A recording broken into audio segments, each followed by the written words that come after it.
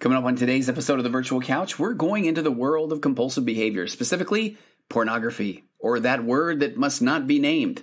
And I know for a lot of you, when you hear the topic, you're probably thinking, hard pass. But stick around for a bit, and I promise you that we are going to learn something new today that will either help you or somebody that you put turning to pornography as a coping mechanism for, I don't know, you name it, stress, boredom, loneliness, anger, behind them once and for all. That and so much more coming up on today's episode of The Virtual Couch.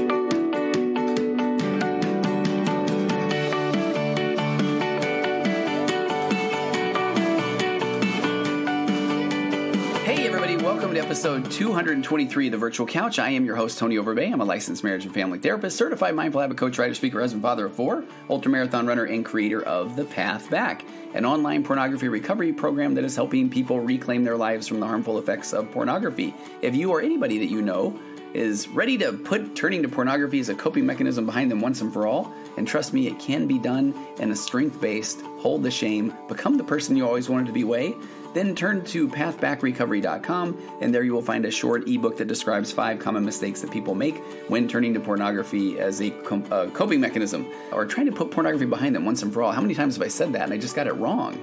But I was trying to go off the cuff here, no script, and that's what I get for that. So head over to pathbackrecovery.com, and again, download that short ebook that describes, here we go, 5 common mistakes that people make when trying to put pornography behind them once and for all. Again, pathbackrecovery.com.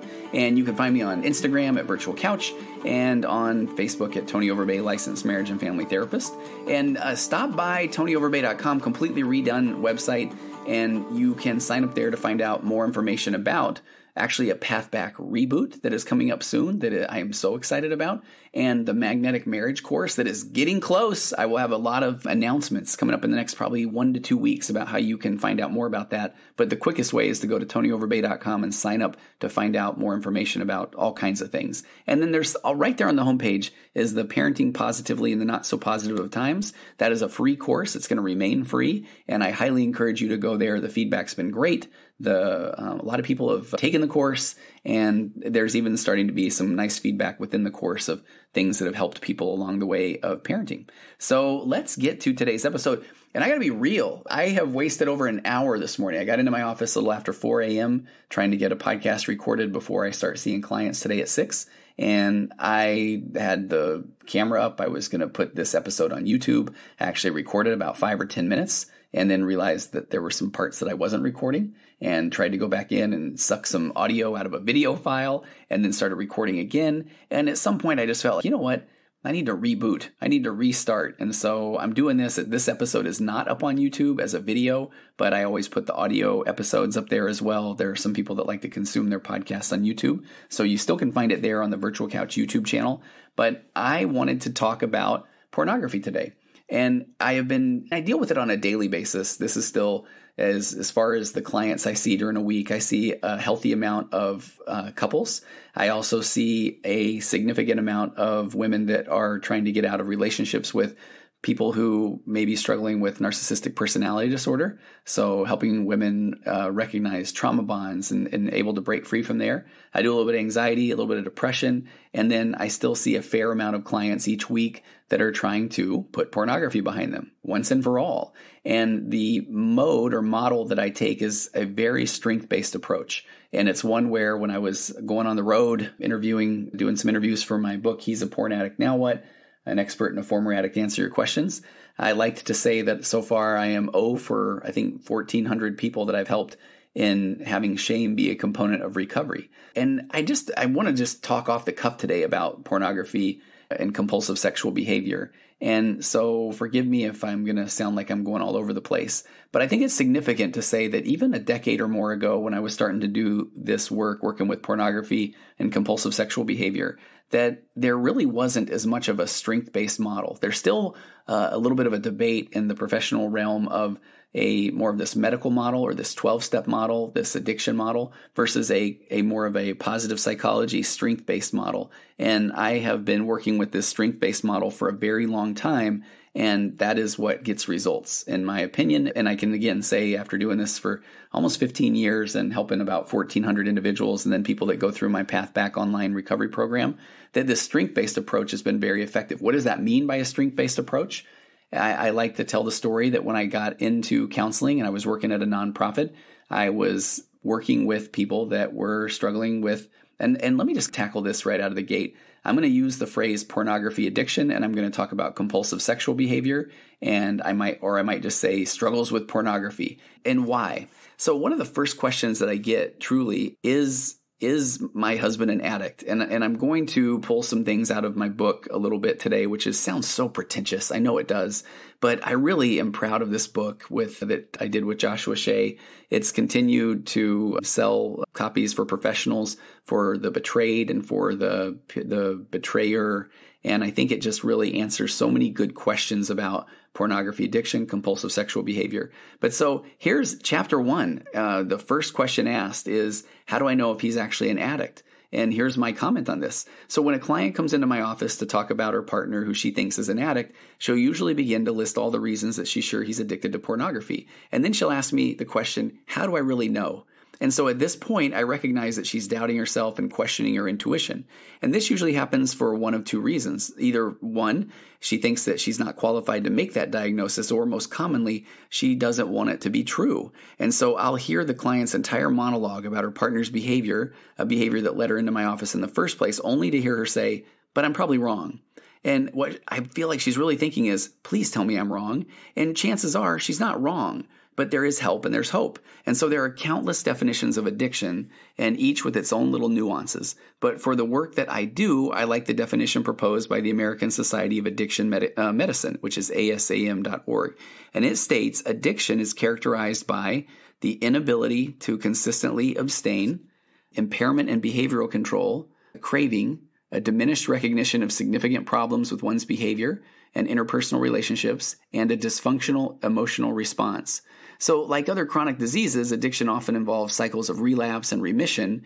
And so without treatment or engagement in recovery activities, addiction is progressive and it can result in disability or, according to the ASAM, even premature death, because we're probably talking there of drug overdose and that sort of thing. Okay, but here we go though. But to me, the exact defining of the word addiction is largely a matter of semantics. So if pornography is affecting your relationship negatively and you suspect that it's an issue that needs to be dealt with, the labeling of addiction or not addiction becomes irrelevant. And if it's negatively affecting your marriage or your relationship or your family, it needs to be treated, whatever you want to call it. So I have couples that come into my office and one is adamant that I label the other an addict, while the quote addict may be adamant that he or she need not be labeled. So we could spend the entire session worrying about labels and trying to define addiction, but that's just wasting crucial time that could be spent on repairing a relationship and overcoming the negative behaviors that brought them there to begin with.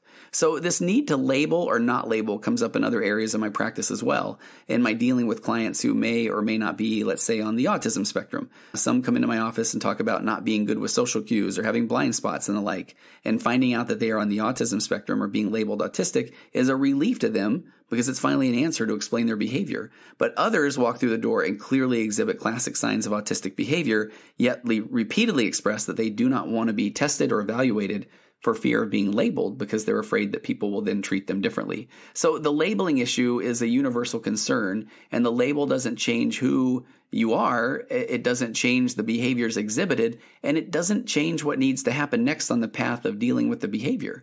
But if your behavior is causing problems in your relationship, whether or not you are clinically identified or labeled as an addict, then I feel that's when you need to seek professional help. So I just go off on that tangent because I will most likely use interchangeably the word pornography addiction or pornography compulsive sexual behavior, or trying to rid yourself from pornography once and for all. And I doubt that anyone is paying this much attention to my intro over the last 3 years, but I have shifted it from pornography addiction to trying to overcome turning to pornography as a coping mechanism, because I feel like that really is at the core what most people are struggling with. Is this turning to pornography, it becomes this almost robotic or zombie-like impulse, and then it doesn't leave anybody feeling good after that. So they do want to put that behind them once and for all. So I hope that helps. But so back to when I started working in this nonprofit, I would get men that would come into me, and most of them were not, honestly, they were not coming to me and saying, I have a pornography addiction. Usually it's,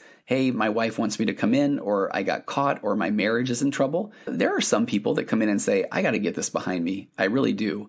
And part of that, I think, is the shame that even has for someone to say, I have a problem and that I want help with that. And that's a big reason why I did create the Path Back, because I wanted people to be able to address this regardless of if they are coming into a therapist's office or if they want to do that in the privacy of their own home, because I feel like I do not meet with people who, for the most part, say that they really enjoy looking at pornography and it makes them feel better after and it makes them feel more connected with their spouse.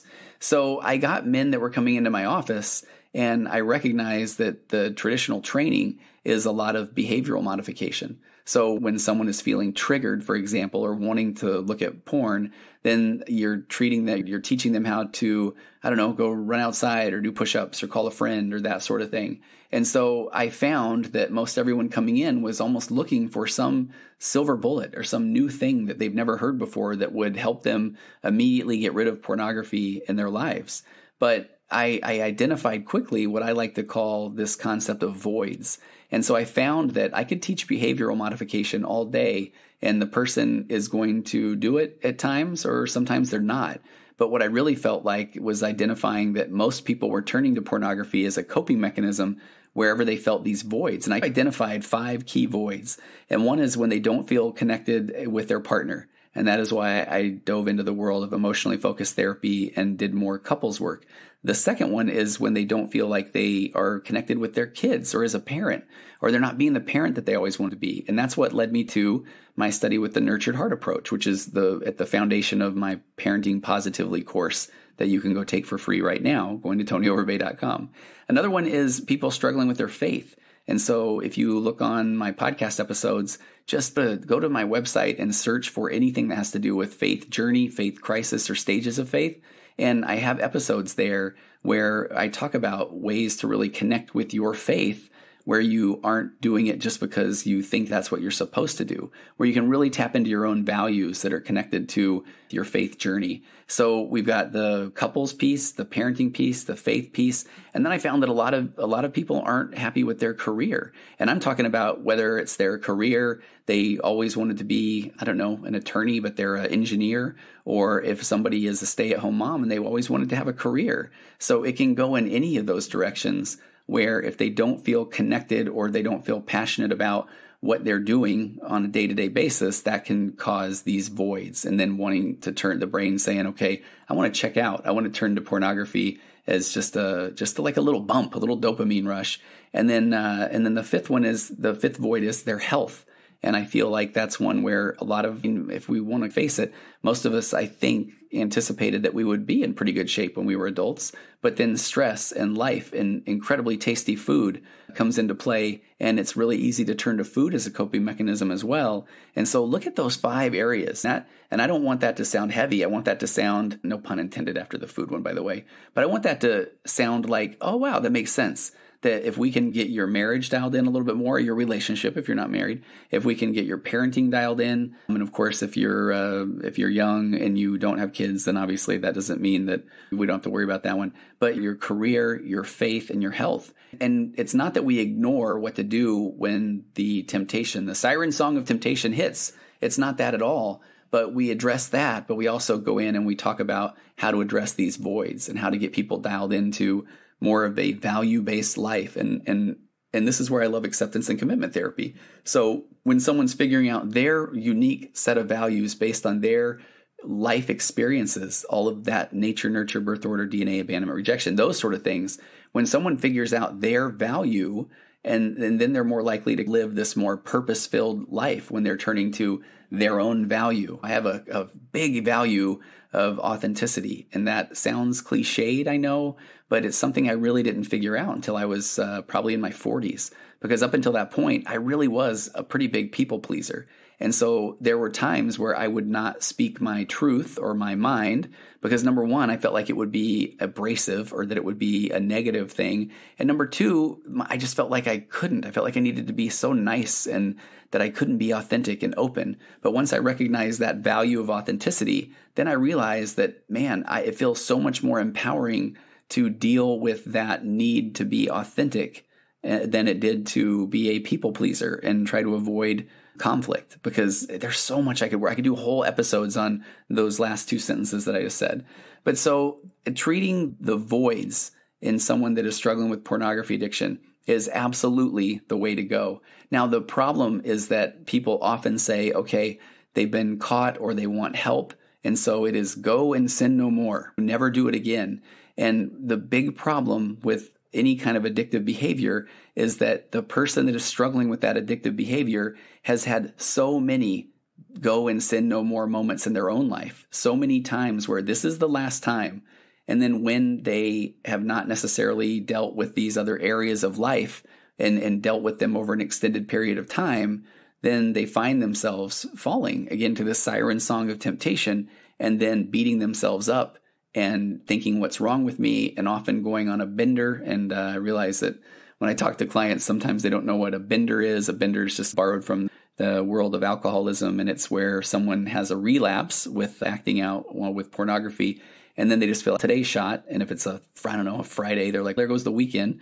And if it's the 16th of the month, they say, there goes the month. And if it's August, they say, there goes the year, and I'll work on this on Monday or next month, or I'll start in January. And all of those are these experiential avoidance components where it's kicking that can down the road, where, absolutely to get control of an addiction or an addictive behavior, let's not wait till Monday. That's just a story my brain is trying to tell me, is that, all right, we'll wait till Monday. We can deal with it right now, as a matter of fact. So I hope that makes sense when we talk about the concept of addiction in general, and where I come up with these voids that we're trying to work on each one of those voids. And I think that does lead right into, again, I'm going to read out of the book where the next question was, is there a difference between pornography addiction and sex addiction?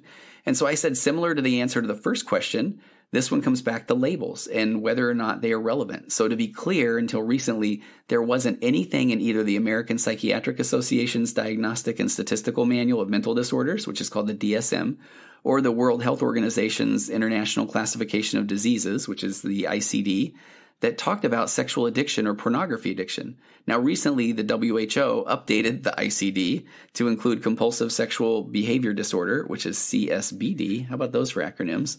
As a mental health condition. And so while this designation doesn't exactly meet the standard for addiction, it is definitely the strongest statement made by a body of experts in the field of sexual mental health. So I say, let me share a very 30,000-foot view of what's happening to the brain when viewing pornography. So when a man, and I'm going to say man, it can be a woman as well, when a man is viewing pornography, when he watches porn, his brain releases the feel-good drug dopamine. And there is some fascinating research, and I've got some very early episodes that I realize now are almost 3 years old, so they're hard to find in the archives, but fascinating research around what is called the Coolidge effect. So the idea is that a male will mate with a receptive female once, and then he can experience a period where he is not interested in mating. However, if you bring in another receptive female, he will then mate again, and so on until he, in essence, can no longer move, almost to the point of death. So this phenomenon has been observed in many different species in the animal kingdom. So what's happening is that this, quote, lower brain or reactionary brain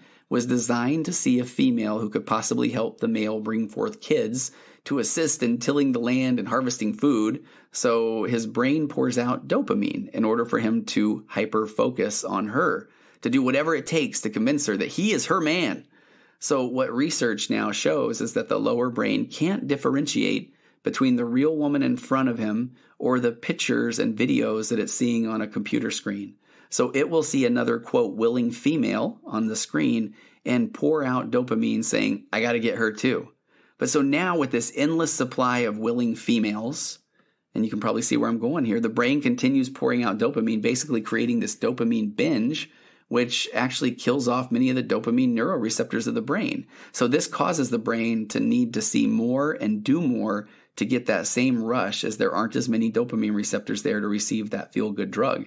So the addict will start looking for more, sometimes shocking or twisted or taboo things to get the rush. And so sometimes this can lead to people experimenting with things that are outside their relationship or people outside of the relationship because they simply want that dopamine rush. And so typically there is a period of time before a pornography, quote, addiction becomes a full-blown sex addiction where the individual will begin to explore what it would take to actually find a partner to have sex with. It's like they become addicted almost to the hunt the dopamine rush comes from that hunt or the exploration.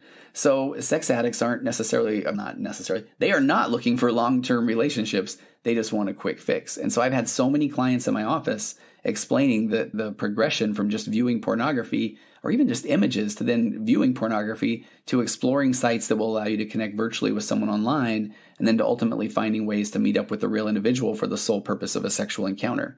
And again, this is that just trying to get that dopamine rush. Whether it's only pornography or both pornography and sex, the outcome for the individual is the same, that it's all about satiating the ever-growing desire and obtaining the requisite dopamine rush that the user needs to feel satisfied. So much like the move from pictures in a magazine to videos, or internet pornography to strip clubs to massage parlors to meeting up with an actual partner, the addict is looking for the next rush of dopamine and keeps needing to push the bar higher in order to feel sexually gratified.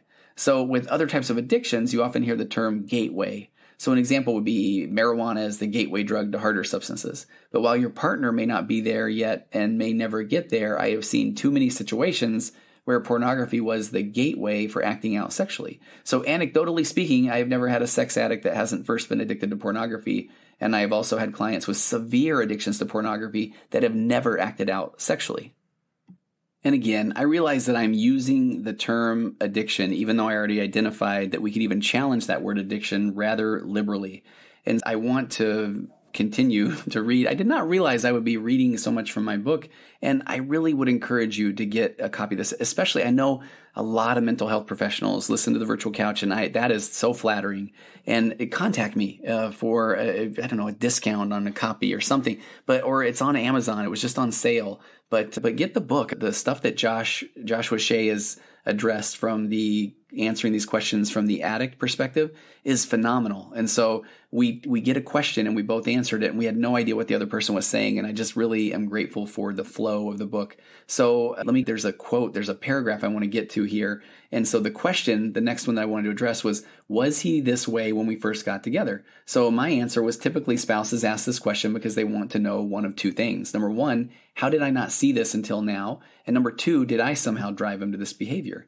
And I just say this, the first is a loaded question of how did I not see this till now? If you've been together for many years, there are so many ways that you're both different from each other and so many ways in which you have both changed over the years. And I'm not saying that as a bad thing. Is he the same person you fell in love with and married? Probably not 100%, but neither are you. And again, saying that in a very strength-based, hold the shame, love you kind of way.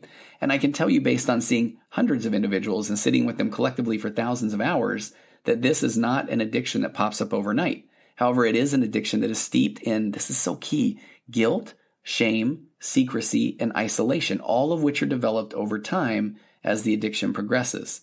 So if this addiction was there prior to when you met and were dating, then your partner probably hoped that the sex life that you would eventually share would be enough to take away any desire to view pornography. And unfortunately, unless addicts begin doing serious recovery work, simply getting into a monogamous relationship is often not enough to address the addiction. Now, again, I'm not trying to paint this just broad stroke, brush, canvas, all these other art analogies, if you can tell that I'm not an artist. That is, if someone has struggled with this, then they will continue to do so in marriage. This is that thing where everybody's relationships are different. Everybody's personal experiences that lead them to their relationship is different.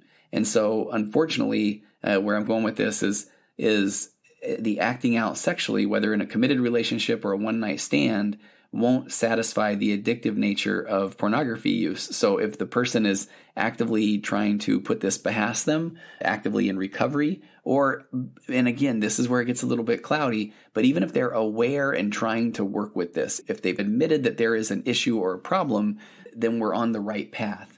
So I believe, here's the paragraph I really wanted to get to. I believe that the addiction has very little to do with the spouse, although I can understand how difficult that might be for the spouse to accept.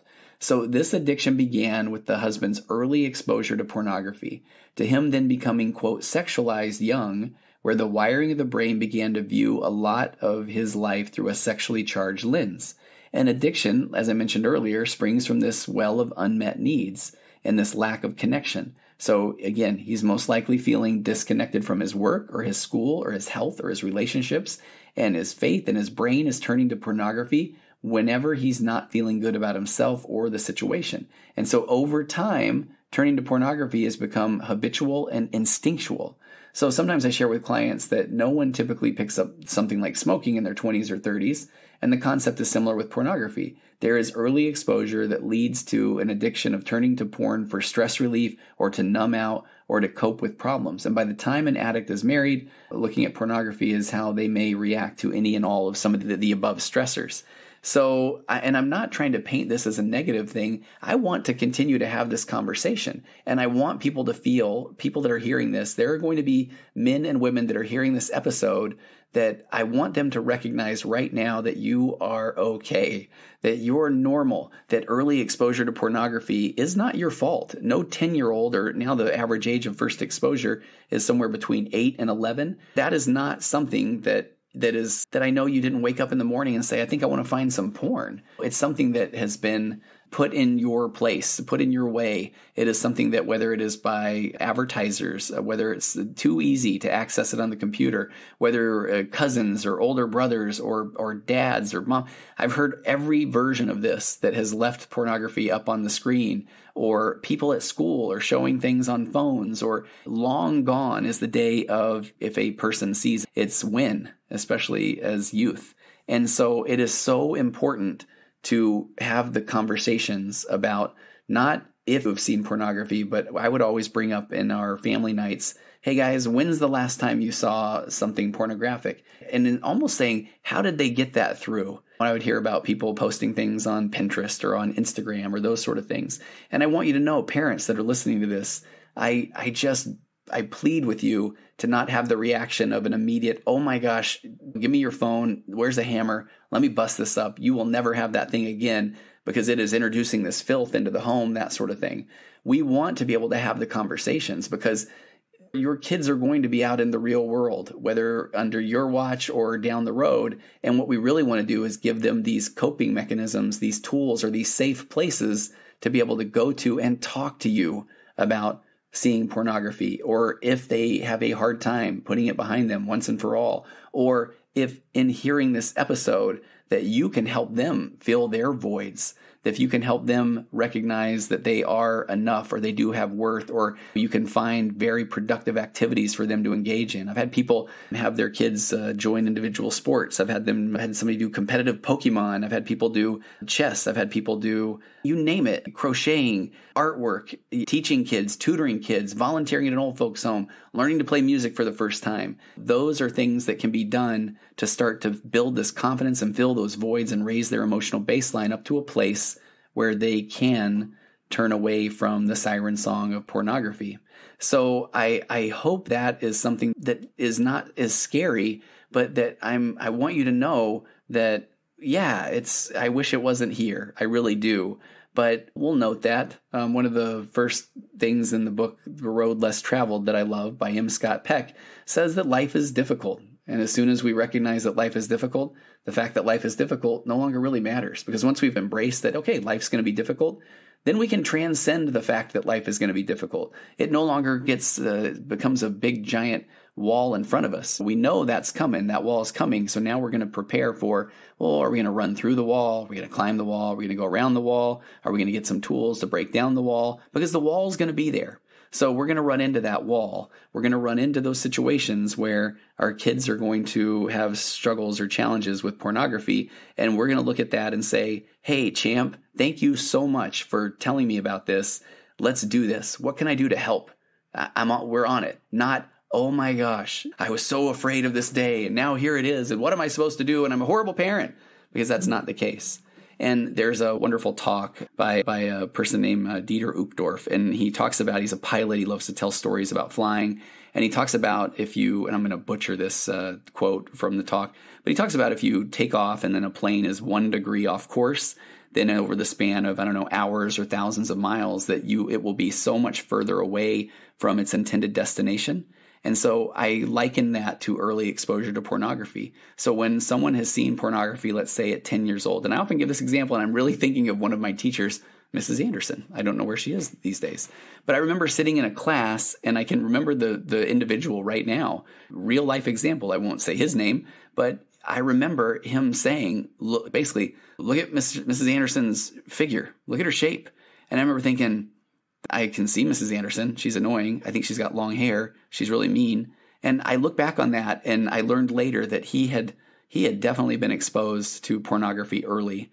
And so to him, Mrs. Anderson was a female that he saw just like he saw the women that he saw on pornography. And I'm so old, that was probably a magazine that he saw, or I don't know, maybe a film strip or something like that. But I look back on that now and it makes so much sense. So to me, Mrs. Anderson was an annoying teacher. To him, she was a sexualized being. And so that's what early exposure to pornography does. And that's where I feel like that now we're a few degrees off. And so at some point when someone then is exposed, then it's almost like the world changes a bit for them. And I don't want that to feel like, oh my gosh, the world's changed. It's okay. That makes sense. And so now from that point forward, that person, that teenage boy, for example, who is a normal teenage boy, he's going to have all those feelings. Hormones are coming to procreate and replenish the earth. That's a built-in part of that's a factory setting. And so then in seeing and having these sexual desires and that sort of thing, that it's almost like, okay, that's been unlocked. It's been unlocked early. And so now that is going to frame a little bit of their experience, a lot of their experience from that day moving forward. I buried the lead. One of the reasons that I really wanted to talk about this, and I'll end with this story, and I have so much more I would love to share on this, but I do want to try to keep these episodes somewhat short-ish. But a couple of weeks ago, I was asked, and I talked briefly about this on an episode a couple of weeks ago, but I had been asked to come on a national radio show and talk about pornography in the pandemic. And the truth is that pornography use has skyrocketed since people have been sheltering in place, and when people have been around their computers and they're bored and they have just too much time on their hands. Because I really do believe the biggest trigger that leads to pornography use is not, some guy sees a hot chick, that old cliche. It's boredom. I call them crimes of opportunity. It's where nobody's home or they're by themselves and there's the computer and their brain is so used to saying, hey, I know what we can do. And then they turn to pornography, then they feel bad, then they say, I'm not going to do it again until the next time. And then they think, what's wrong with me? And it's just this continuing shame spiral. But I was asked to go on this national radio show, and I really didn't know a lot about the host. And turned out we traded some emails, and he was very complimentary, and on his own Facebook page said that I'm a friend of the show. And he said I'm a brilliant author. So I love that. I appreciate that. But when I went on, and I can understand where he was coming from, but he brought me on to talk about it. And then he just jumped right in and said, hey, I don't think pornography is a problem. And so I think that was supposed to rattle me. And then on my first time to that rodeo, not even my 10th time to that rodeo. And so I said, hey, that's fantastic. And if that's not something that you think is a problem or struggle with, then I'm not going to try to convince you of that. And I talked about the concept of psychological reactance, which is that instant negative reaction of being told what to do. So if someone doesn't feel like they have a problem, or if someone doesn't feel like something is a problem, me telling them that it's a problem is actually going to, trigger this psychological reactance. The person is actually going to dig in a little bit deeper on, I disagree. And so I got a sense that was where the conversation was going. So I just said that if he didn't feel that it was a problem, then that's wonderful for him. And I said, but for the 1,400 or 1,500 people that I've worked with individually that have decided that they did not like pornography as a component in their relationship, or that it was something that they were turning to far too often, so they weren't as productive as they could be at work, or it made them less of feeling like a connected parent, then that's a problem. And I don't think he was prepared for that, because then he continued to say, I watch it with my wife. And I said, man, then you guys would not need my help. And that is fantastic. But for the people that I work with, the people that are turning to me that want to put that behind them, that feel like it has made them less present in their relationship, then I can help people with that. And he was pretty funny at that point. And he said, I turned to cake, I think with frosting as a coping mechanism. And I said, that, my friend, I can help with. That if that is a coping mechanism you want to put behind you, then I can work with that. So I appreciated that, but I really enjoyed getting on and talking about that. If someone is saying it is not a problem for them, then I will tell you it can be difficult to work with. So that's the hard part about if somebody is being told to get help, but they really don't feel like it's a big deal, or they feel like they have it under control, then number one, they're probably going to have a little bit of that psychological reactance. They're going to double down and say, it's not really a problem. And here's the part that I really wanted to end with. And I had a podcast I did for a group called Leading Saints, and it's talking to ecclesiastical leaders. And I highly recommend it. It's called Taking Shame Out of the Bishop's Office. And it's a way that when people are struggling with pornography addiction or compulsive sexual behavior, they don't feel good about it. They don't. And I know that's the case. And so when they come into my office, the last thing that is helpful is for me to say, man, do you know what this could turn into? Or do you know how bad this is?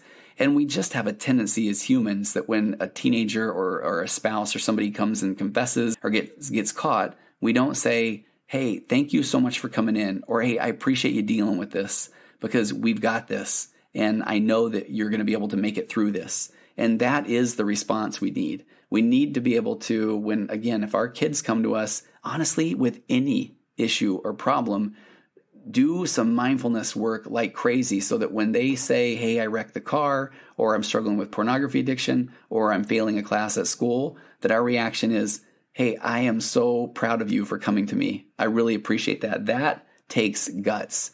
And so we're going to figure this out. Let me know what I can do to help. Let me know if you need me to be an accountability buddy, if you want some professional help in the world of the school, if you need a tutor, whatever you need. I am just so proud of you for coming to me, and we've got this, because it takes a lot of courage and vulnerability to go to somebody and say, I'm struggling with anything. So that's my ultimate goal when dealing with pornography. Is it a bad thing, and it objectifies women, and it warps sexuality, and it's a component in well over half of divorces now, according to, I think it's the American Lawyers or Attorneys Association.